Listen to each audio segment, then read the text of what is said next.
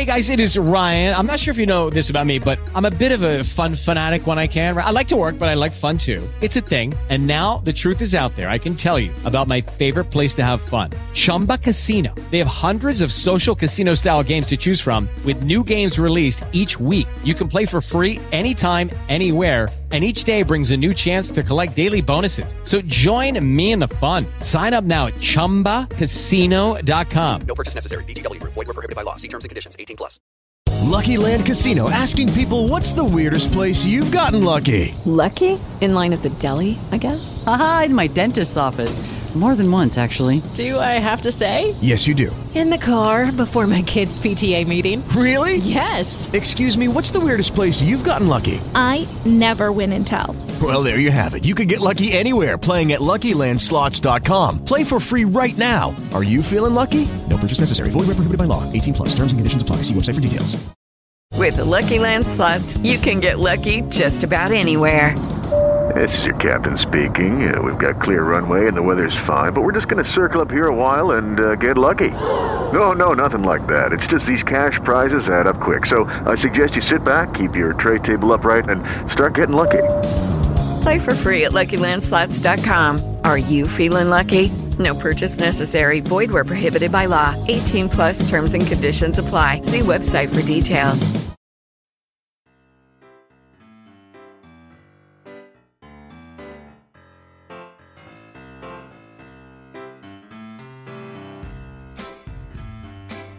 Welcome everybody. This is a Maul Over Podcast Network / Long Snapper Podcast Conglomerate Productions Limited production. That was snappy. I'm Adam. I'm here with some familiar voices, I have no doubt. Mark Salin is here. Hello. Hello. Craig Edmonds. Hello. What up? And Patrick Jackson. Now then. And we have somebody else here. You may know him as the host of the Maul Over Podcast. You may know him as a regular on the Long Snapper Podcast. It is Mr. Russ Milsom. Hello there. Good evening. Just to let you know what we're doing. Well, me as the Long Snapper Podcast host and Russ as Maul Over Podcast host, we're bringing you an edition of Punching Chat. Now, the only people ripping off this from anybody else are the Long Snapper Podcast ripping Maul Over Podcast off here. But we're going to go out on both podcast networks. And it's Russ's turn to be in the chair and host this thing. So why don't you take it from here? Oh, I'm quite looking forward to this. I'm quite looking forward to hosting, as I'm sure you're looking forward to taking part. I've used some of the questions from the 4 previous episodes of Punching Chat that we've had on Maul Over, which has gone down really well. We've had some amazing feedback, and I know you guys have listened and enjoyed. Even Rich, who's not here tonight, thought to put out a specific tweet to say how much he was enjoying Punching Chat. So hopefully you guys will enjoy playing along, and we'll see how it goes. Just in case you didn't know, there's 5 different scoring varieties. 5. That's 1 point. 2 points. 3 points, that one. I know. Stick to your own scoring system, all right? 1 point, 1 point, 1 point, 2 points, 5 points. That's a point off. And that's 3 points off. Oh, so there you go. That's that. I started that 3 points off halfway through. Weirdly, standards are already slipping, aren't they? I know. Yeah, that it's harder than it looks being the host. God knows, points off for me. God knows what's going to happen when I have to actually accumulate some points and award them arbitrarily, but we'll see. As I've mentioned, I've used some of the questions that we've used previously. So those of you that might find them familiar, but obviously the new voices, they're all quite generic. So we've got entirely different answers for all of them. So enjoy, and if you're ready, then we'll get cracking. Born ready, mate. Let's do it. Okay, so question 1. With sport being cancelled for the foreseeable future, What sport do you hope never comes back and why? And we'll start with Adam. Oh, okay. Well, I'm going to start by saying that I hope football, as in the round ball, soccer, whatever you want to call it, that never comes back. Now, obviously, cancelling the season has a lot of appeal with people. Now, Liverpool not winning the title, that would go down well. You know, Tottenham could void everything that's happened, get Pochettino back. You know, Mourinho wouldn't have even happened. That would be great. You know, have that man back in charge. But actually, I don't think I could bear whatever happens, whatever they decide to do. I couldn't bear either side of social media, never letting it rest. If the season got cancelled, we'd never hear the last of it from the Scousers. And on the flip side, they get awarded the title.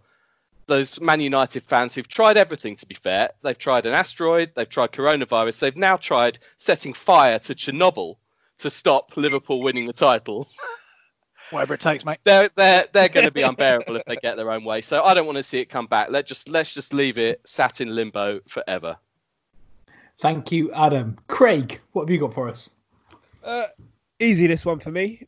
And the answer is golf. Simple reason. It isn't a sport. Much like darts and pool and snooker, golf has managed to masquerade as a sport for way too long. And I'll tell you why. One dude came along, pretty jacked, dominated. Everyone started talking about how athleticism is now such an important part of golf. Now, as eyesight is important for a surgeon, fair enough. You'd be pretty god-awful if you was a blind surgeon, but it's hardly the defining skill. Golf is skillful, very technical. It is not a sport. Golf is closer to surgery than it is sport. You're nearer a doctor than you are a sportsman if you play golf. Okay, thanks, Craig. That was a very generous description of Nick Faldo. I like it. Pat's just going to get points for quips. You may as well go next, Pat. Or not. Or not, as the case may be. May as well. Mark, you go next. He really didn't want to go next. Oh, hilarious. Talking on mute.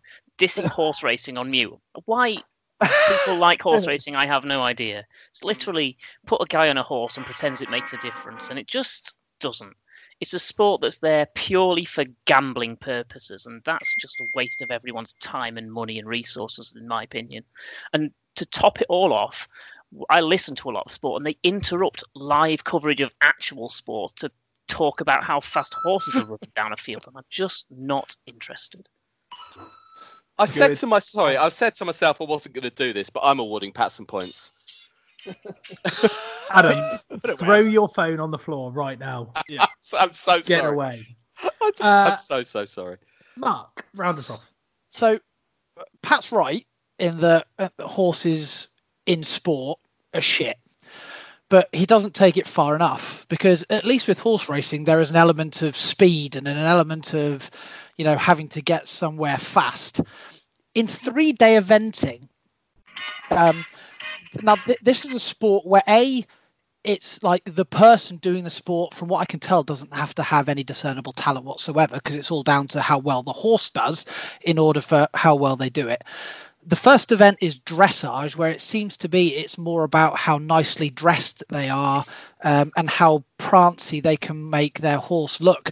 That seems to be the thing that scores them the most amount of points. Cross country is just a waste of a good run around a field, and they're not even against each other, they're against the clock. And again, it's the horse that has to do all the work. And then stadium jumping is just a pointless event where the horse does everything.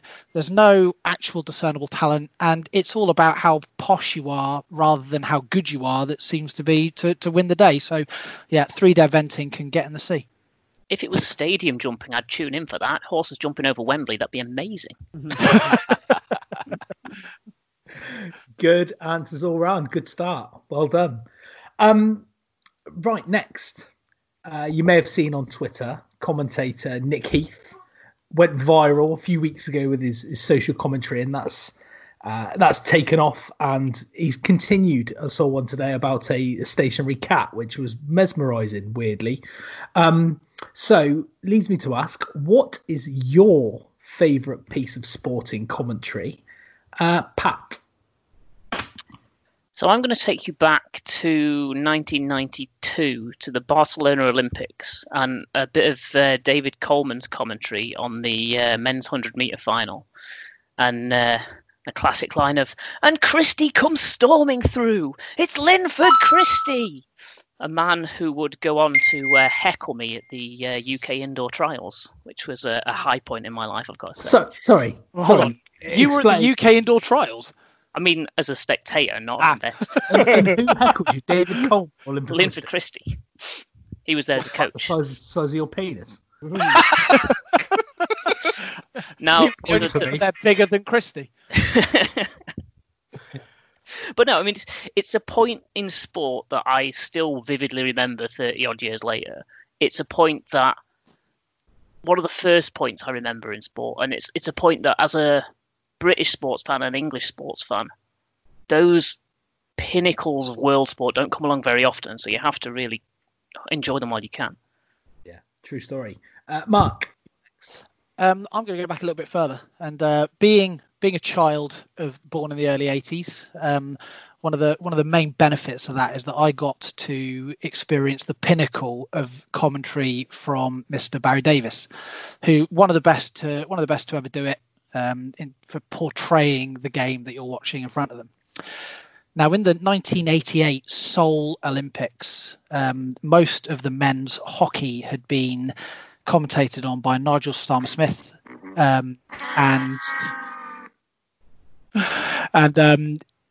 however, for the final, Great Britain were drawn to play against West Germany in the heavy favourites, West Germany, in the final, and Barry Davies was drafted in to commentate on the final. The one thing I really like about Davies is that he's partisan to a fault, and he's not afraid, especially in the Olympics, whereas now commentators are a lot more afraid to offend and upset anyone. Barry Davies is going to say exactly what he thinks. In the game itself, Britain took a shock 2-0 lead just at the start of the second half, and when the third goal went in by Imran Shawani, a cross flies in down the right, and Shawani's there in the middle of the goal to knock it home, leading to Barry Davies saying the immortal lines, "Where were the Germans? But frankly, who cares?" Lovely. Craig?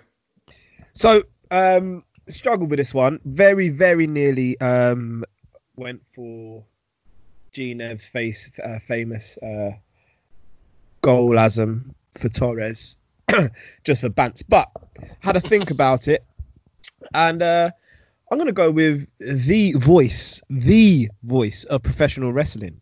That is Jim Ross. Now, you know, we're all old enough to remember WWF and may not watch it now, but if you watched it as a child, which I'm 90% all of us would have at some point, he's got the metal chair. One of the reasons we watched it is because of Jim Ross, and the most memorable bit of commentary from Jim Ross. Whenever have you heard, "Good God Almighty, good God Almighty, I swear to God they've killed him. As God is my witness, he is broken in half."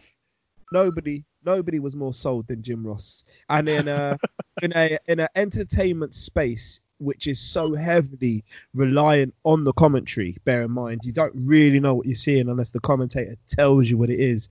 There is no one more committed, more dynamic, more articulate than the Jim Ross.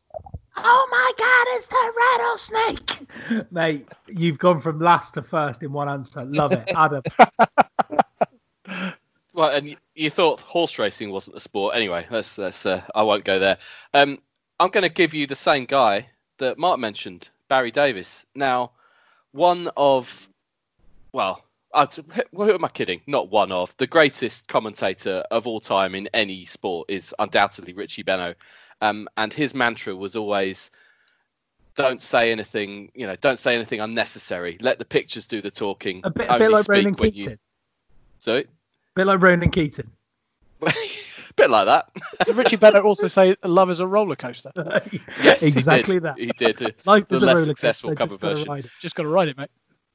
But he was very much don't speak unless you can add to the pictures in front of you. And the Barry Davis moment that comes to mind isn't so much what he said, but it was just a moment that didn't need words. And all he said at this moment was, "Oh no." And that moment was Euro 96, when it was a penalty shootout, England versus Germany, 5-5, sudden death on penalty kicks. And we all know what happened. Gareth Southgate steps up, penalty saved. Barry Davis just says, "Oh no," and then you just see you don't need anything else. You see the scenes, as horrible as they obviously were. Wembley Stadium absolutely gutted, Germans absolutely delirious. One of the, I suppose, nightmarish moments in sport, but one of the more memorable ones. And he just absolutely nailed it. Nailed the nation's mood. Just didn't need to say any more than that. Perfect. One of the most soul-destroying moments in English football history. I'll never get that celebration from Andreas Muller. The going up to the crowd, sticking his chest out. I'll never get that image out of my head. Hate him. Hate Stefan Kuntz. Bunch of Stefan Kuntz. Yeah. Yeah, I preferred Mark's story where we won. Yeah, absolutely. Yeah. Got some points, Pat. Okay. Question 3, and this is a good one. This is one of my favourites from the previous Punching Chats, which is given that we're all still isolated for God knows how long. Apparently, another 3 weeks is upcoming. I want you to come up with a sport that can be played in your own home or a game.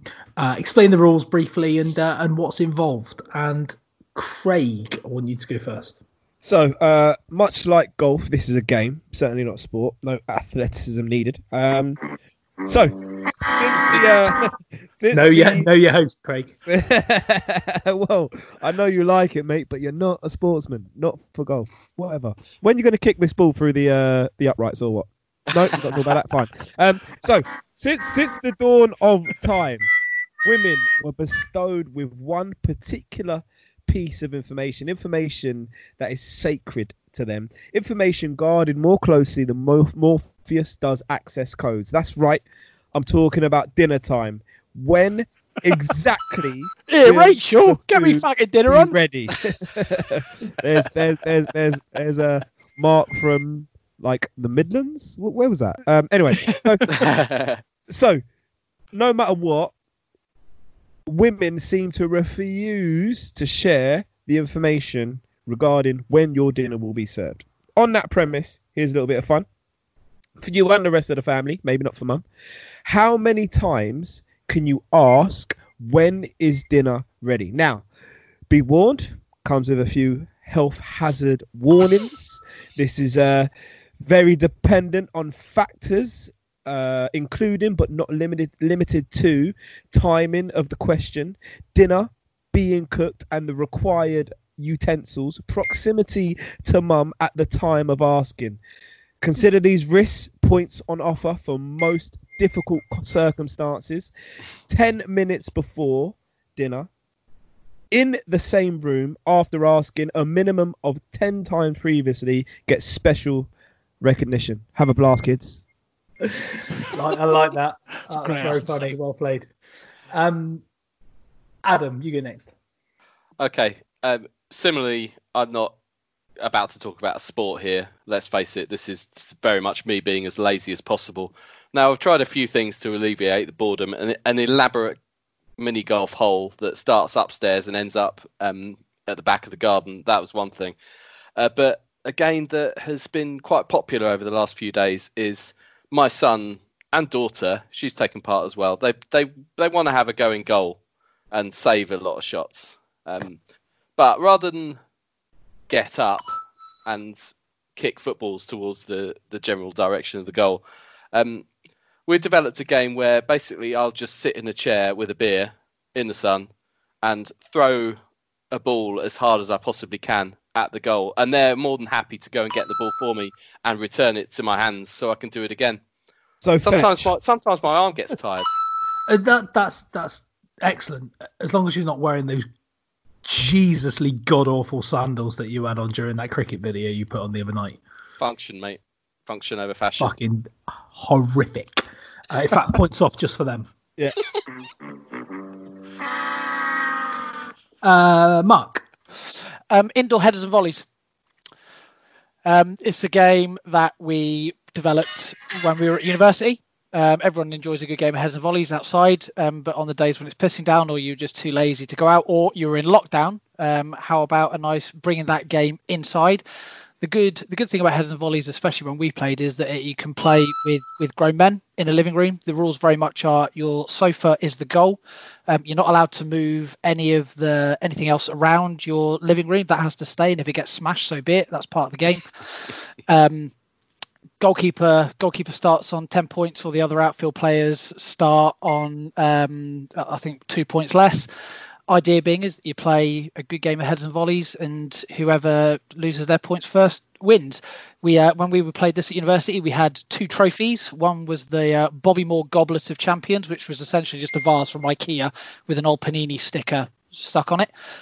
Ironically, the Bobby Moore Goblet of Champions got smashed during a game of indoor headers and volleys. So it got replaced with the Emil Heskey Orb of Unrealistic Expectation. So yeah, and the loser, if you happen to be in goal and you can see the final point, instead of the time-honoured classic of hanging on the crossbar with your arse out while people take penalties at you, you lie on the floor across the goal with your arse out while people smash a football at you from a yard away.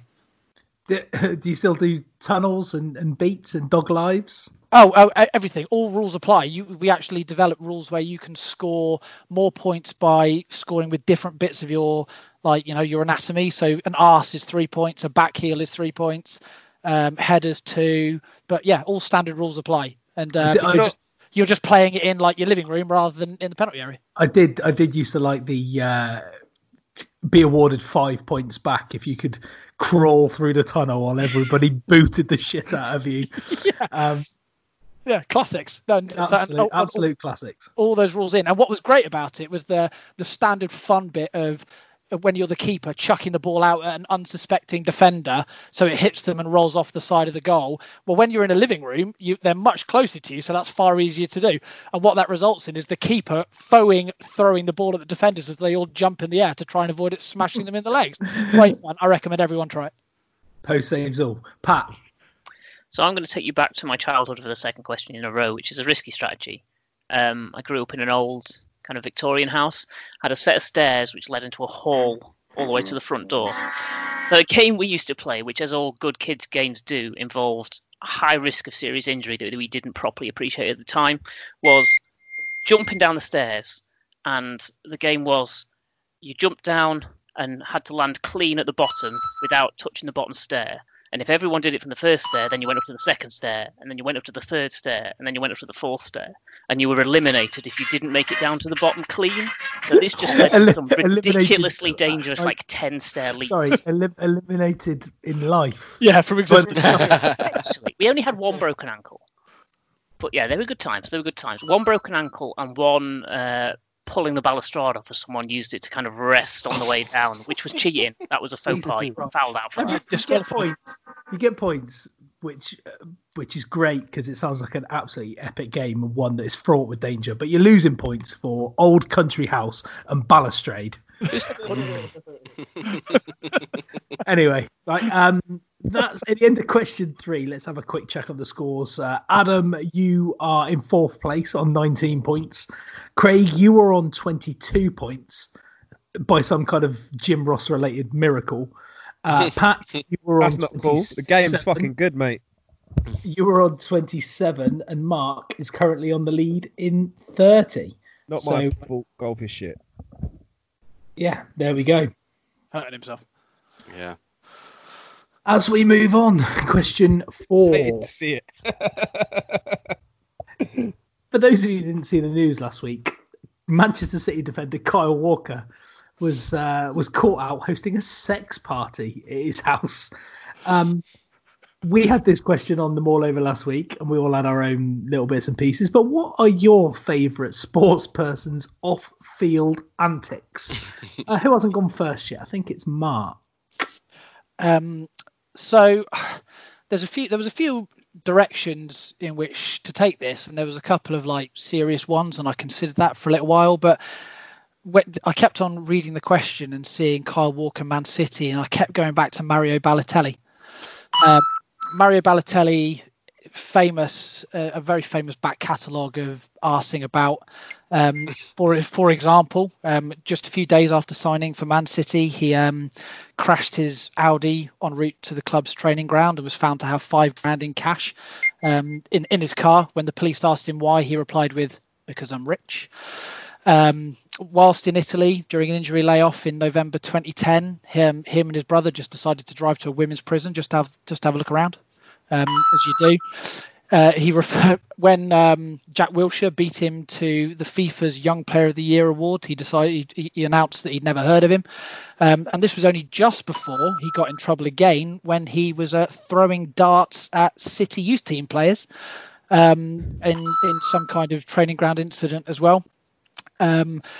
And that was, of course, all before the most famous one, where one of his final incidents at Man City, where he decided to set off some fireworks in his own bathroom, causing a massive fire in his house, and the next day unveiling a T-shirt when scoring in the Manchester derby that read, "Why always me?" Well, Mario, it's because you're a prat. All very, very valid points, Mark. But had you listened to they sound familiar to me, Russ. Previous episodes of Maulover and Punching Chat, you would have found that answer has already been given by one very handsome farm vet. So of all those great answers you could have given, unfortunately, you lose them all. And some more for the fact that you either haven't listened to Punching Chat previous episodes, or you've just blatantly chosen to ignore them. Craig, you go next. So, it's 2008. You've just won the Super Bowl. In fact, you've just caught the winning touchdown catch over the previously undefeated Patriots. I mean, at this point, you're on cloud nine, right? Fast forward 9 months later, you've had a contract dispute, you've been suspended, and you've also been shot. I'm talking about none other than former Jets receiver Plaxico Burress. Let's talk specifically about the shooting. And I know you were worried, you were unsure. How has this man been shot? Well, let me tell you how he has been shot. Plax is in NY. Living it up. He's in the club and he's rolling with the strap. That's a firearm for Mark and Adam. And he starts to feel, you might have a hole in your pocket and you feel your keys sliding down your leg, worried that you're going to be a bit embarrassed with your keys popping out the ankle. Well, Plax is worried about his gun falling down, goes to grab it and grabs the trigger, shoots himself in the thigh. This is excellent. Not to mention, furthermore, so he goes to hospital. He's released from hospital, and he has to hand himself into the police station because the hospital haven't reported it as they should have, and the police have found out because they've seen it on the news. Plax cops a deal, gets 2 years, and then comes to the New York Jets. Brilliant. Now, don't shoot yourself in the leg. Now, as per Mark's previous answer, Adam, correct me if I'm wrong. Was this not given as last week? Did Doug not give this answer last week? Yeah, the lensman gave exactly this answer. Yeah, yeah. It serves you right. If you're not going to listen, then it's a different audience. And not only that, I text you. You did. Guys, don't pull back the curtain. It's duplication for this week's episode, not last week's. That is shit. Well, mine was last week. Not get points for that? That's why I didn't tell you either. The man shot himself in the leg. That's why I didn't tell you either. And then came to play for my team. Listen, if you'd listened, you'd know. Adam. I'm trying to remember what the other two answers were to pick one of them. Well, let me If you wanted to pick a New England Patriot, because it was all kept really light-hearted last week, if you remember our field indiscretions, it was all really nice and fluffy and funny things people had done, and then I chipped in at the end with, oh well, Aaron Hernandez. He's a decent bloke. Light though, Russ. You did keep it light. No, I'm not going to go with a previously mentioned answer, but I'm going to take you back in time again. Back to January the 21st, 1991, and I'm sure we all remember what we were doing back then. You were about 25, right? Something like that. The England cricket team were on tour in Australia fighting the Ashes. Fighting in inverted commas. Back in the days when cricket tours, you had a month between each test match. So to fill the void between a couple of tests, England were playing a game against Queensland on the Gold Coast of Australia in a place called Carrara. And the game was meandering along. England batting in their first innings got a first innings lead against Queensland, quite comfortable, lots of wickets in hand. Maybe some attentions were wandering of some of the England team. John Morris, not that famous a batsman, but he was out at 276 for 4 on day 3. David Gower came in, had a little knock, didn't get too many, probably didn't have his heart in it. 303 for 5, his wicket fell. Now, David Gower and John Morris got together. I'm a bit bored. What should we do? Tell you what we'll do. Let's go and hire a tiger moth and fly it all around the ground while the game's going on and the rest of our teammates are batting. Do you think we'll get away with that? Yeah, it'll be all right. It's a bit of a laugh, isn't it? Graham Gooch, the captain, you know, he's chilled out. He's not going to get angry with us, is he? The Gower Gooch feud has, I think, rumbled on to this day, it would be fair to say. And not only did they do that and buzz the little plane around the ground while the game's going on, they decided to go back and pose for pictures for the press deliberately. So it was covered almost everywhere. Absolutely brilliant. Opposite ends of the cricketing class spectrum, I think, Gower and Gooch. Yes. I love them both, I would say, but yeah. In equal measures, for different reasons. Patrick. Yeah, so I toyed with following your Aaron Hernandez routes and going maybe Michael Vick, maybe OJ Simpson, but I thought it's hard to wring a bit of humour out of those. So I'll go for Sheffield United goalkeeping legend Paddy Kenny. It's not hard to get laughs out of Aaron Hernandez, mate, believe me. If anyone could do it, you can. Yeah, he's very ticklish. So Paddy Kenny was on a night out with friends and family. You wouldn't think this could end in too much drama, just a curry place in Sheffield. He ended up in a fight in the car park of the curry place where one of his friends who he was having the meal with bit off his eyebrow, which led to some amazing photos in the paper for the next week. Great answer. That's amazing. Imagine having your eyebrow bitten off by like your brother-in-law or something. It took a lot to make that face worse, but they did that. Yeah, absolutely. Okay, question 5, and this one's a quickie.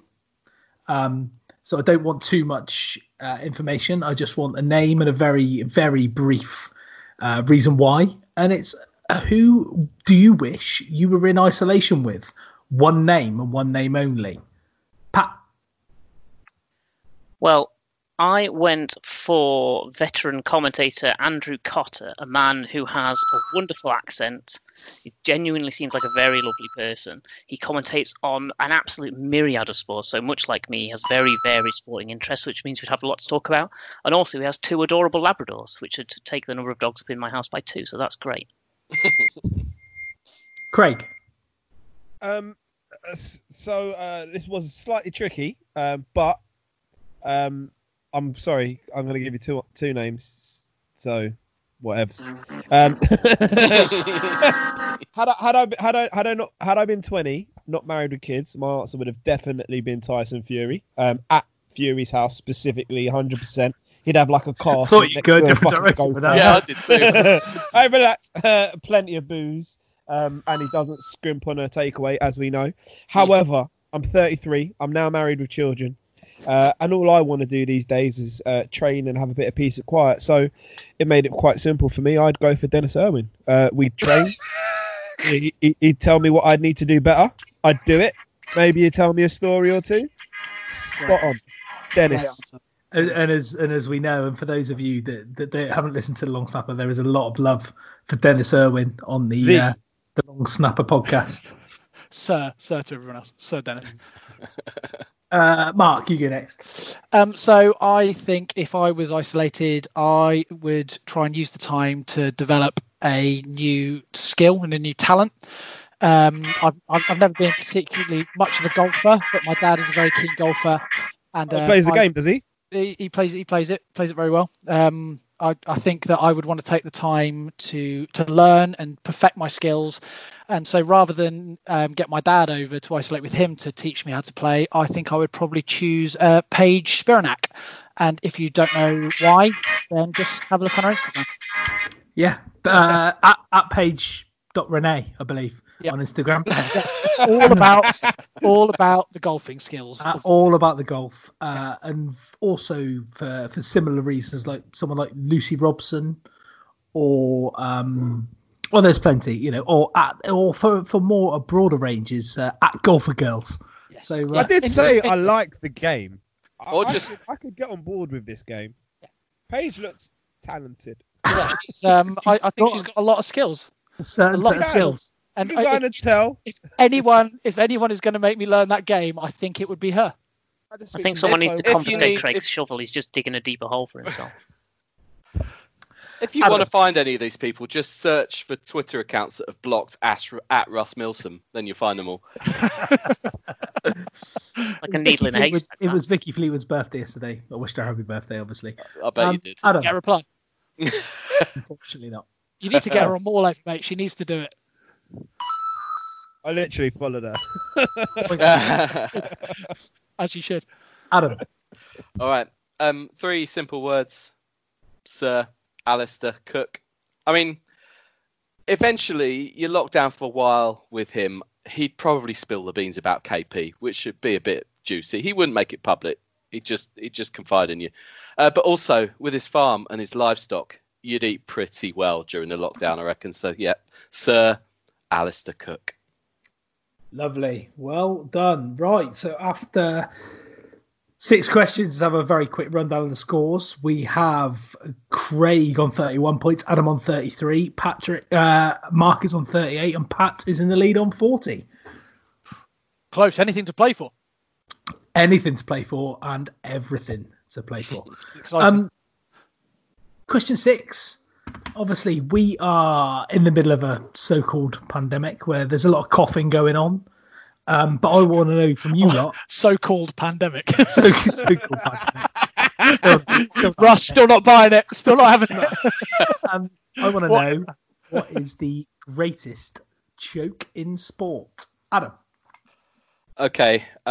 Obviously, there's a lot of going back in time to the early 90s. There's a recurring theme here, but I'm going to do that again. Because they were better. This time, January the 3rd, 1993. What happened on that day, Mark? I wouldn't do that because this goes the opposite direction. Now, my beloved Houston Oilers made the playoffs, and they were a phenomenal team to watch back then. Warren Moon throwing to Curtis Duncan, Webster Slaughter, Hayward Jeffries, absolutely brilliant to watch.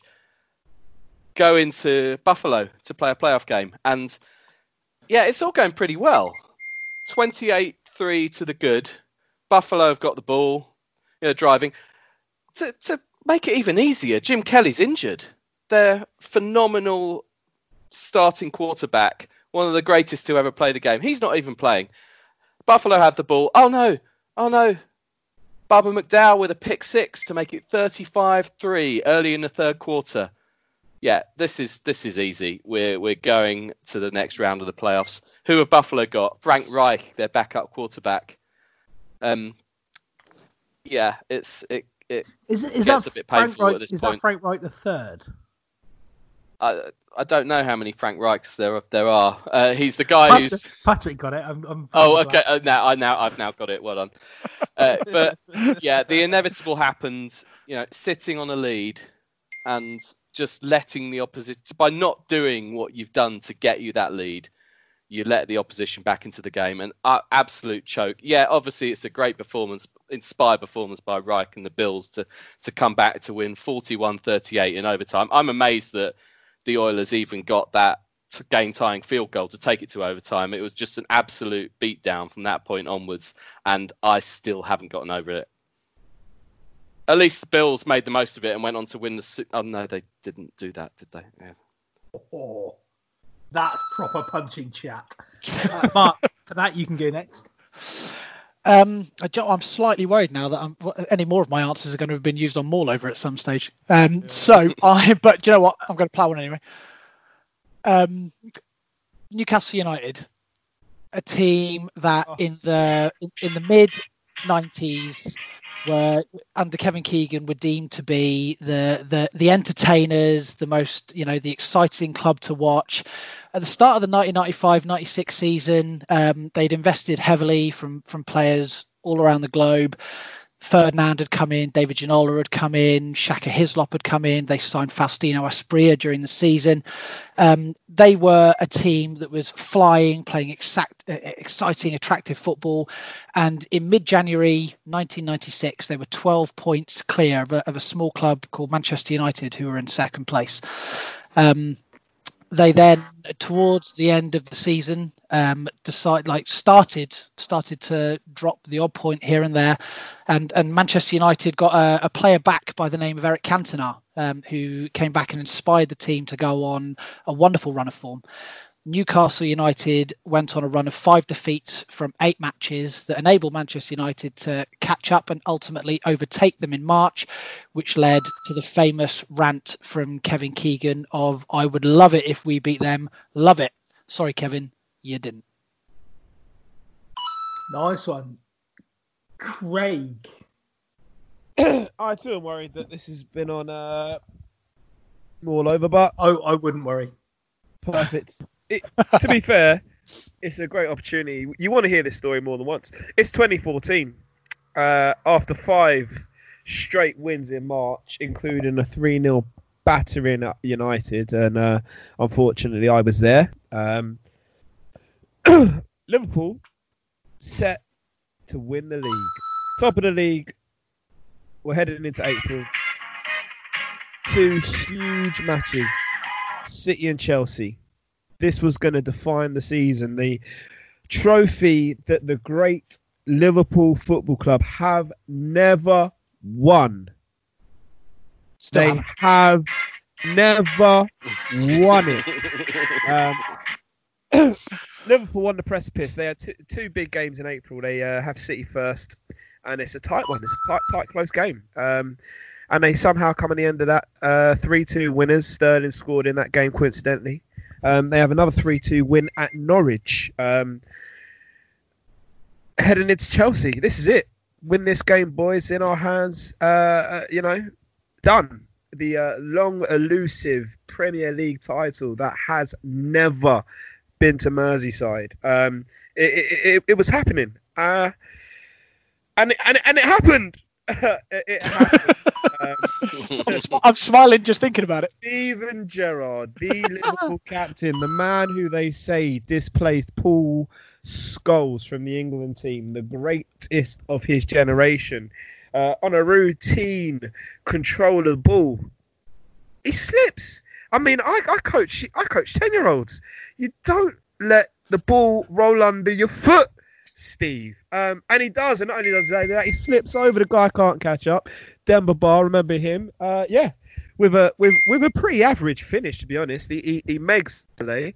And Liverpool lose the game. All sorts of points for Craig. And it's not. And let me just add a little fact in here. Imagine that not only do you lose, you are the talisman of Liverpool Football Club, who had at this time and today never won the Premier League title. The week before, you were filmed specifically telling your players, lads, let's not let this slip.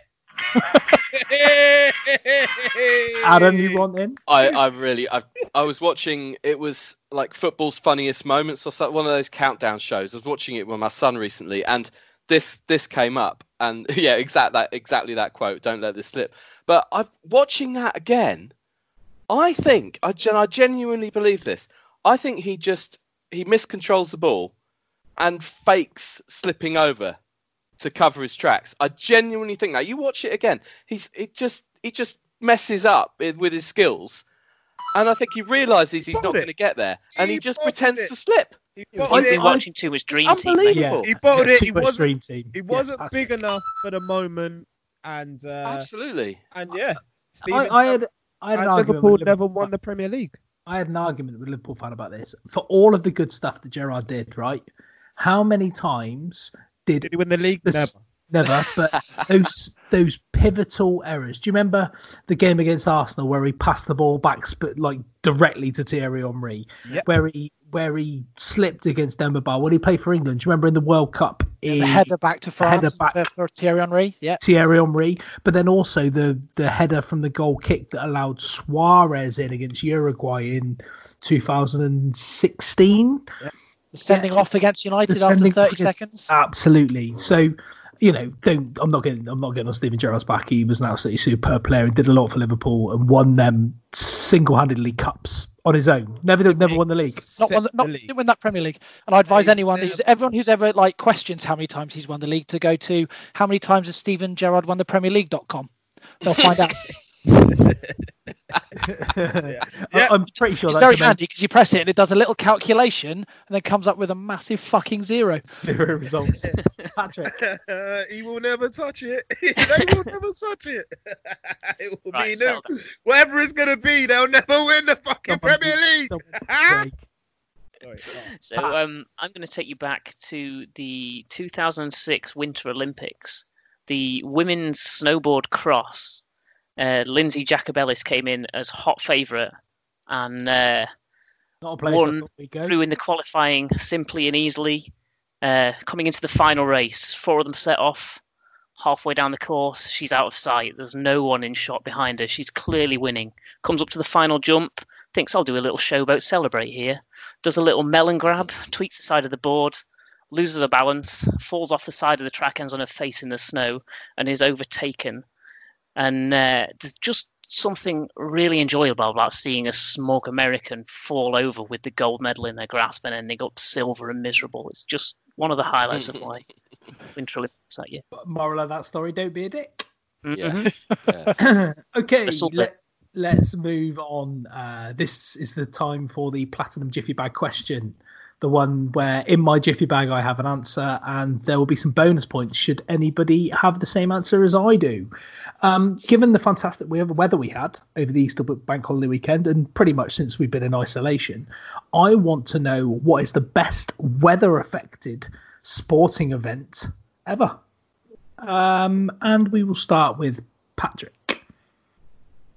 So, fairly recent history, this one for me. I went for the 9th of September 2018 for the longest game in NFL history. 7 hours and 8 minutes of Miami 27, Tennessee Titans 20. The game ebbed and flowed. There was a 102-yard kickoff return from Miami to tie things up at 10-all. There was a 94-yard touchdown return from of the Titans, but it wasn't enough. And that was the very next play, ridiculously. Multiple lightning delays, heavy rain delays. It was fantastic. 7 hours. Our mutual friend Greg Kett was there, Pat. He was there. Poor guy. 7.5 hours in the Planet Hollywood Stadium, plus more, I guess. Mm-hmm. Yeah. Cool. Mark. I'm going to go back to the 21st of May 2008. It was the Champions League final in Moscow. It was the 100th anniversary of Man United's first ever league triumph. It was the 50th anniversary of the Munich air disaster, the 40th anniversary of our European Cup triumph in 1968. And it rained. It rained for the entire day beforehand. It rained at kickoff. It rained during the game, it rained during extra time, and it rained as penalties started. And that rain and the downpour that had ensured that a thuggish, racist, allegedly nasty, always in group photos for celebrating, even if he's not involved in the actual game itself, steps up to take his penalty, the penalty that would win the tie for Chelsea. And John Terry runs up. He smashed penalties in before, but as he takes his final step to plant his leg before he shoots that penalty, he slips on the rain-soaked turf, resulting in a penalty that was hit the post, meaning that Chelsea didn't win it. It goes into sudden death. Chelsea lose, and the team that should have won that final did win that final, all because of the rain in Moscow. Unlike Steven Gerrard, Terry definitely didn't slip on purpose. Well done, Adam. Craig. So I'm going to go with the 2006-2007 Super Bowl.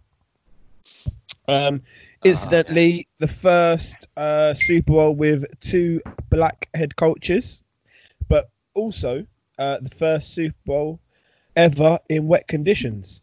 The year they start exploring, ensuring good weather for Super Bowls. And to give you a picture of that game, Peyton Manning's first Super Bowl win. Rex Grossman. It is indeed. Yeah. Your first in the first quarter, we had a kickoff return for a touchdown, which was a 92-yard and was the record at the time. 1 interception, 2 touchdown passes, a fumble on a PAT, a fumbled return. Both running backs fumble the ball, and the Bears are leading 14-6 after 1 quarter. For the rest of the game, you got 3 more fumbles, a missed field goal, 2 interceptions, 1 for a touchdown return, and the Colts and Peyton Manning take the win 29-17. And actually, one of those games where you really see the value of the short and intermediate pass. Peyton had like a 70% completion rate despite being wet. So, yeah, 2006-2007 Super Bowl. A game that had everything. Adam. We've all gone with rain, I think, haven't we? I'm not going to do anything differently here. 2005 final Test match, the Oval, England versus Australia. Now, England needed a draw to win the series and reclaim the Ashes, and a draw turned out it was enough. Now, we'll never know, had there been no rain on sort of days 3 and 4 of that game, how it would have turned out.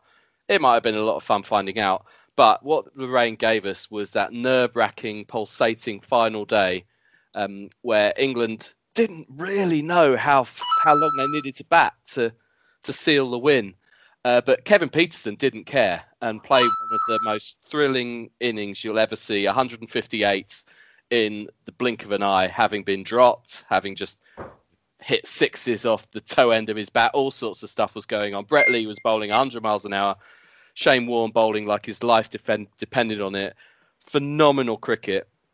The further England got, the more paranoid I got because you didn't have that winning line. The weirdness of cricket and everything it throws up meant that the passing casual fan didn't have a clue when the game was over. The only point that we really knew for sure was when umpire Rudy Kurtzen and Billy Bowden with him went and whipped off the bails when, funnily enough, it started to rain again. I remember during days 3 and 4, Australia obviously needed a win. They didn't want the rain, having ironically taken bad light the previous evening. They're turning up in their sunglasses, pretending it's sunny. English fans putting umbrellas up in the crowd when it wasn't raining. Phenomenal occasion. I watched a lot of it in Regent's Park, ironically in the rain. But yeah, it had the right result. The Ashes came home after 428 years or whatever it was. Best series of cricket there will ever be. Absolutely 100% correct. However, not the platinum jiffy bag question. The answer I was looking for was the 2000 England versus Pakistan Test match in Karachi, which is famous for Graham Thorpe hitting the winning runs in the dark for England in Pakistan, which is one of the best moments in Test cricket as I remember ever. Absolutely fantastic, and that's what I've chosen to put in the platinum jiffy bag. Is that weather though, Russ? It's just the rotation of the Earth. It got dark. Don't question the quiz master. He's been quiz master. He should know how well that. He should know, yeah. Okay, last question before any other business, and let's make it a bit of a quickie. Given that we love to take the piss out of each other, me more than most, what is your favourite sporting sledge, Craig? So, now trash talk kind of popular now. People like Conor McGregor, very very well known for it. Tyson Fury is brilliant for it. Likes to talk shit. I love it. But these guys are amateurs. Merely can barely hold a candle to the originator. The original American gangster from West Lynn, Oregon, Chael P. Sonnen. Now, if you have not heard of this dude, trust me, YouTube it. I could have picked a number of quips from the gangster from West Lynn. One brief one is, I will do a home invasion. This is what he said to someone he's fighting. I'll do a home invasion on you. I will cut the power to your house. The next thing you will hear is me climbing up the stairs in a pair of night vision goggles that I bought from the back of the Soldier of Fortune magazine. I'll pick the lock to your master bedroom. I'll take a picture of you and the Nogueira brothers working on your jiu-jitsu, and I'll take that said photograph and post it at www.dorksfrombrazil.com. Password not required. Username not required. But I haven't chosen that one. Oh, good. Hasn't chosen that one. I'm gonna go with Charles. Legendary. Little story about the Nogueira brothers. Historic, very very well respected in Brazil. Arguably the leading light over the last 30 years in developing Brazilian jiu-jitsu, and not only developing it but bringing it to the slums of Brazil, the favelas, the working class area. This is what Chael P. Sonnen had to say about the Nogueira brothers. I was in Las Vegas when the Nogueira brothers first touched down in America. There was a bus that pulled up at the red light, and Little Nog tried to feed it a carrot while Big Nog petted it. They thought it was a horse after losing to Anderson Silva. Chael Sonnen said that the Nogueira brothers thought a bus was a horse. Very racist, very disrespectful, all the good stuff. The most entertaining man in sports, and doing a fantastic job as a commentator, analyst, and a bit of a YouTube presenter. So if you add Chael Sonnen to your watch list, the guy's hilarious. That went on a bit. Mark, did you get that quick? So yeah, that's all well and good, but the trash talk, I think there's something a little extra spicy when it's not just about bants, it's not just about trying to entertain, and there's a bit of passion and there's a bit of feeling, and you actually fucking mean it. And the best example I've ever seen of that is something where it wasn't even someone who was doing it to an opponent. This is someone who was talking about his own team. So back in the mid-90s, John Sitton was appointed as caretaker manager of Leyton Orient and featured in a documentary called Orient Club for a Fiver. In 1995, his team were 1-0 down to Blackpool at home, and he goes into the dressing room at half-time. And he turns to one of his team and sacks them on the spot. He then turns to two other people in the dressing room who are off camera and says to them, and I quote, you little cunt, when I tell you to do something, and you fucking big cunt, when I tell you to do something, you do it. And if you come back at me, well, we'll have a fucking right sort out in here. And you can pair up if you like, and you can fucking pick someone else to help you, and you can bring your fucking dinner. And by the time I finish with you, you'll fucking need it. Incredible. One of the best speeches. If you've not seen it, just search John Sitton YouTube and you will find it very, very quickly. It's just, that's trash talk to another level. Absolutely. Mark, well played. That's decent punching chat. Adam. Well, I'm going to go back to cricket, and there's lots of sledges that have occurred allegedly on a cricket field, and you're never quite sure how many actually happened or how many have been embellished. But I don't care. This one's just funny. Australia used to play the odd Test match against Zimbabwe. I don't remember that happening recently, but Glenn McGrath, if you remember him, was toiling away. The second best fast bowler ever to play the game. I don't know about fast. Well, medium fast. yeah. Fast medium. Incredibly unrelenting, incredible bowler. But he was struggling one day bowling to a portly Zimbabwean batsman called Edo Brandes, and lost the plot, shall we say, did old Glenn, which was known from time to time. Just politely asked Edo, mate, why are you so fat? Edo Brandes' reply, that's accent related. Because every time I fuck your wife, she gives me a biscuit. My dad said I should use that one. Had a word with him about it. The old ones are the best, apparently. They are. Patrick. I'm going to take you back to our first five-a-side Works League title. We were playing the reigning champions, Los Galacticos, who were a collection of the best players on site and a bunch of pricks, as you can tell by their name, when it was supposed to be a departmental tournament. That year, we had a really good French student. He popped in his hat-trick about 2 minutes before half-time, and one of their players went, "Come on, lads, they've only got one player." He tried to take me on straight up from that kickoff. I tackled him, passed to my mate Alex, who smashed it in the top corner with his left foot from just inside their half. And standing next to that guy, I went, "Nice finish, Alex. Not bad for a team with only one player." He turned to me and went, "Well, you're the worst fucking player I've ever seen." And I said, "Sorry, mate, can't hear you from that deep in my pocket." 30 seconds after the next kickoff from that goal, he Roy Keaned me up in the air and was sent off. So I literally sledged him out of the game. Nice. Yeah, well played. You've given your own little sledge. So I'm going to give you maximum points for that, Pat. But with respect, I can imagine you being one of the worst players I've ever seen. That's punching chat. And I'll give myself some points. Okay, as we head into any other business, we currently have Adam, who's on 60 points. Patrick is on 62, and Mark and Craig are tied for the lead on 68. So it's all to play for in any other business. And we'll start, because I've been so mean, we'll start with Pat. It's very kind of you. I want to talk about NFL Game Pass, because they made it free near the start of the pandemic, and I don't know whether it was to do with that, whether it was just to do with the fact it was the off season, but it was a very nice piece of timing. I've subsequently watched all of the Jags games in 40 to try and cheer myself up, which didn't work because all of our wins last season were fluky and fairly crap. So I thought, what was the happiest time last season? It was about 3/4 of the way through the Super Bowl before I got too drunk to sit up straight in my chair properly. So I rewatched all of the games in 40 of all of the playoff games.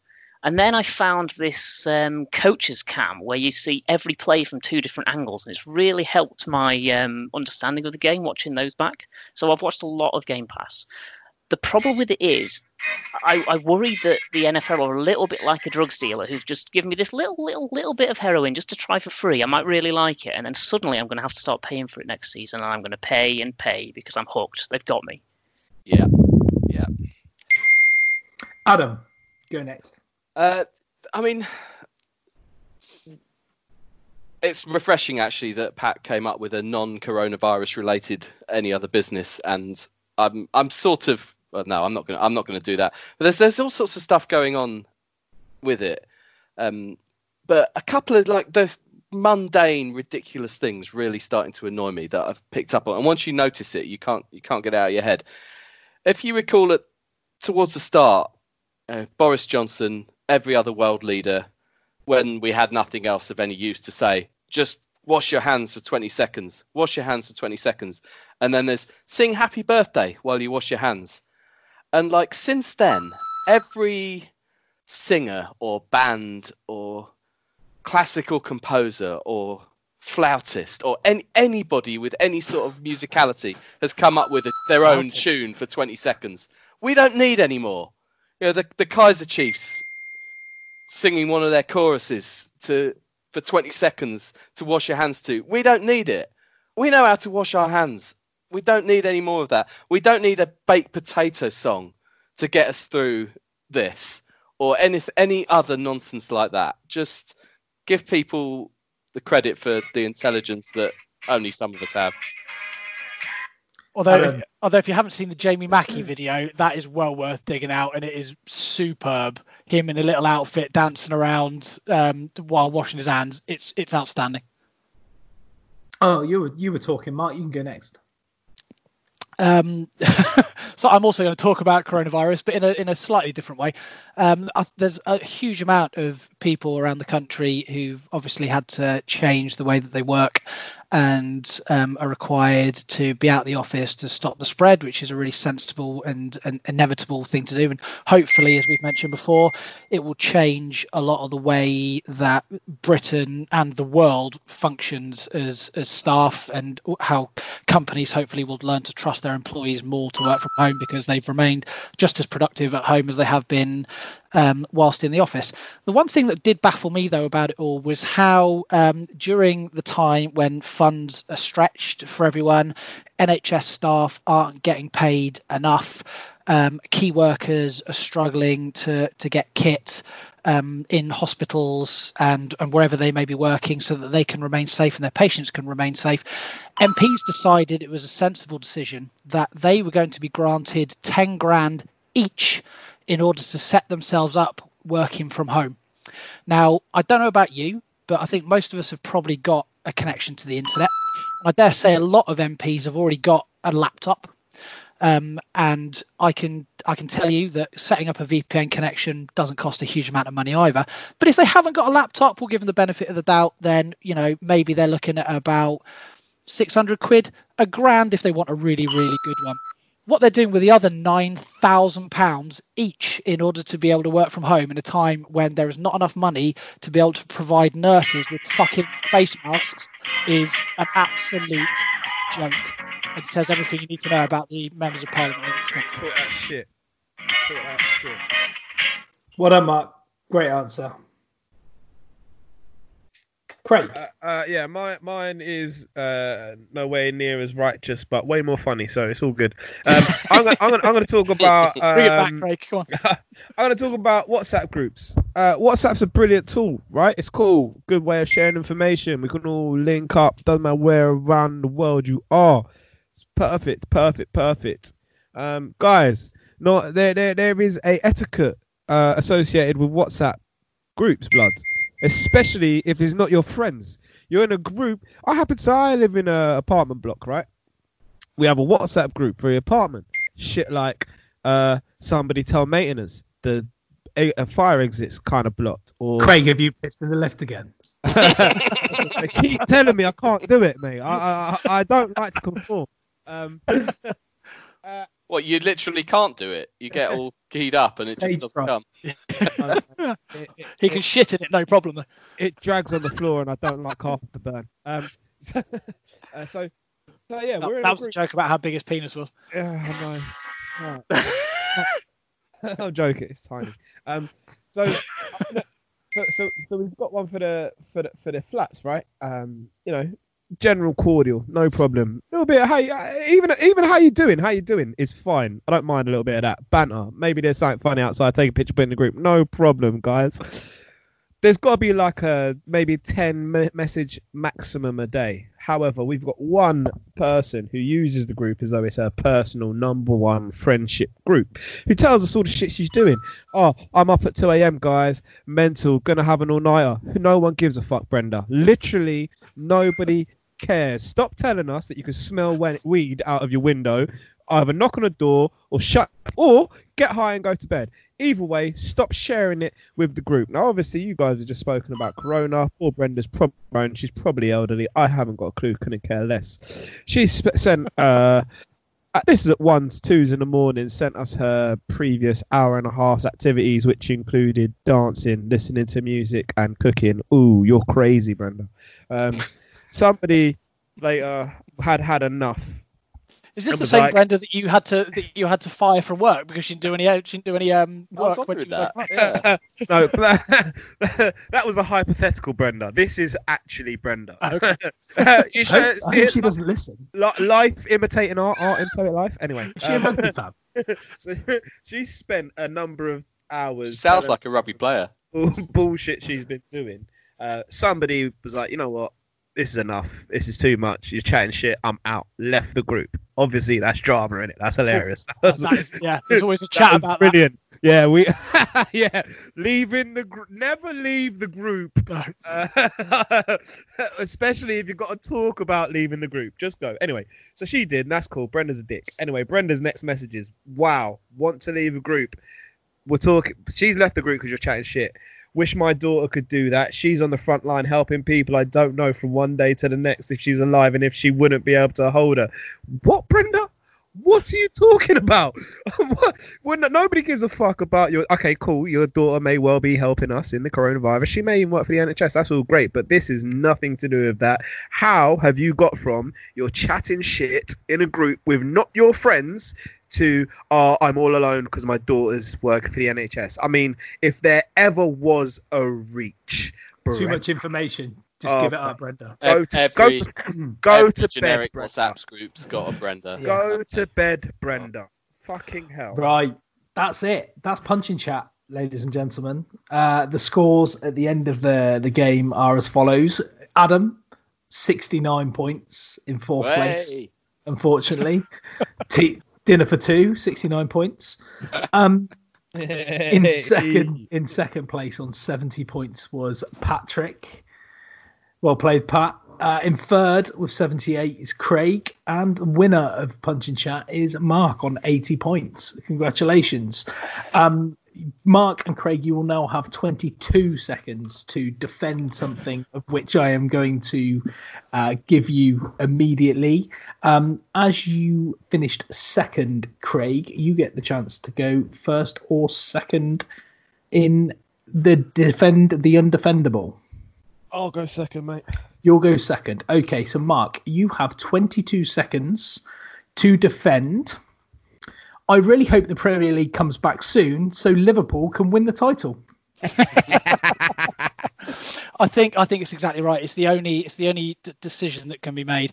Any club that can furlough all of its staff and expect the government and the UK taxpayer to pay all its staff while continuing to pay multimillionaires without question clearly has the right moral fortitude to be allowed to win that title and not at all be cunts. And so, yes, absolutely, they should therefore be allowed to come back. Time up. Okay. So, Craig, your go is as follows. I knew you were going to do that. But to be fair, I could have used it on either of you. But this one I've been saving specifically. I'm really sad that Philip Rivers signed for the Colts because I'd love to have seen him at the Jets.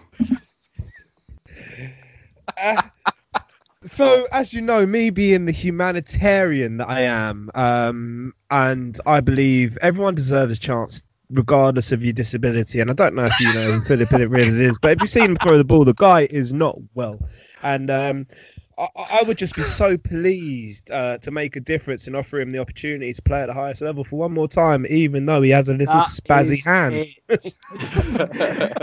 If you'd managed to get little spazzy hand in inside 22 seconds, you would have won this week's Punching Chat. However, the winner of this week's Punching Chat is Mr. Mark Salen. Well played, Mark. Well played, sir. Great job, guys. Craig, you also got it wrong when he said that playing at the Jets would still be playing at the highest level. No, Punching Chats. That, guys, I hope you enjoyed some Punching Chat. It was great to let you guys have a go and get you recording it. So it seems like a format that works quite well. It's funny. Yeah, very much so, No Mark. one else has thought of it, to be honest. It's like it worked. Great well. idea. Good They license. should try this on radio. They They really really should. I wonder whether the license fee payers would go for it. They wouldn't go for something like this. It's a bit out there, isn't it? Yeah, Thanks Russ for doing your bit, hosting it. I hope it's good fun, isn't it? Doing that. You have all the power. It goes to your head. It's great. It does. I love that. And you get a bit of an itchy trigger finger as well sometimes. I gave Pat 5 points for absolutely nothing. And I still came third. I obviously needed the I know, charity. yeah. Cool. Yeah, thanks everybody. There'll be, I suspect, more of this on the Maul Over podcast conglomerate. That'll whatever. There'll be more of this. Russ, we might need you next week, mate. Go well. Go well, everybody. Cheers, everyone.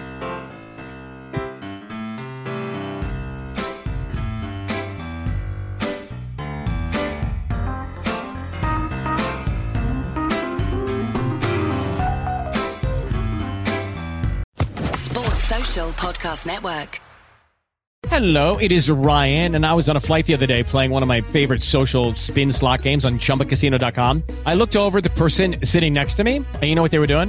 They were also playing Chumba Casino. Coincidence? I think not. Everybody's loving having fun with it. Chumba Casino is home to hundreds of casino-style games that you can play for free anytime, anywhere, even at 30,000 feet. So sign up now at ChumbaCasino.com to claim your free welcome bonus. That's ChumbaCasino.com and live the Chumba life. No purchase necessary. VGW. Void where prohibited by law. See terms and conditions. 18+.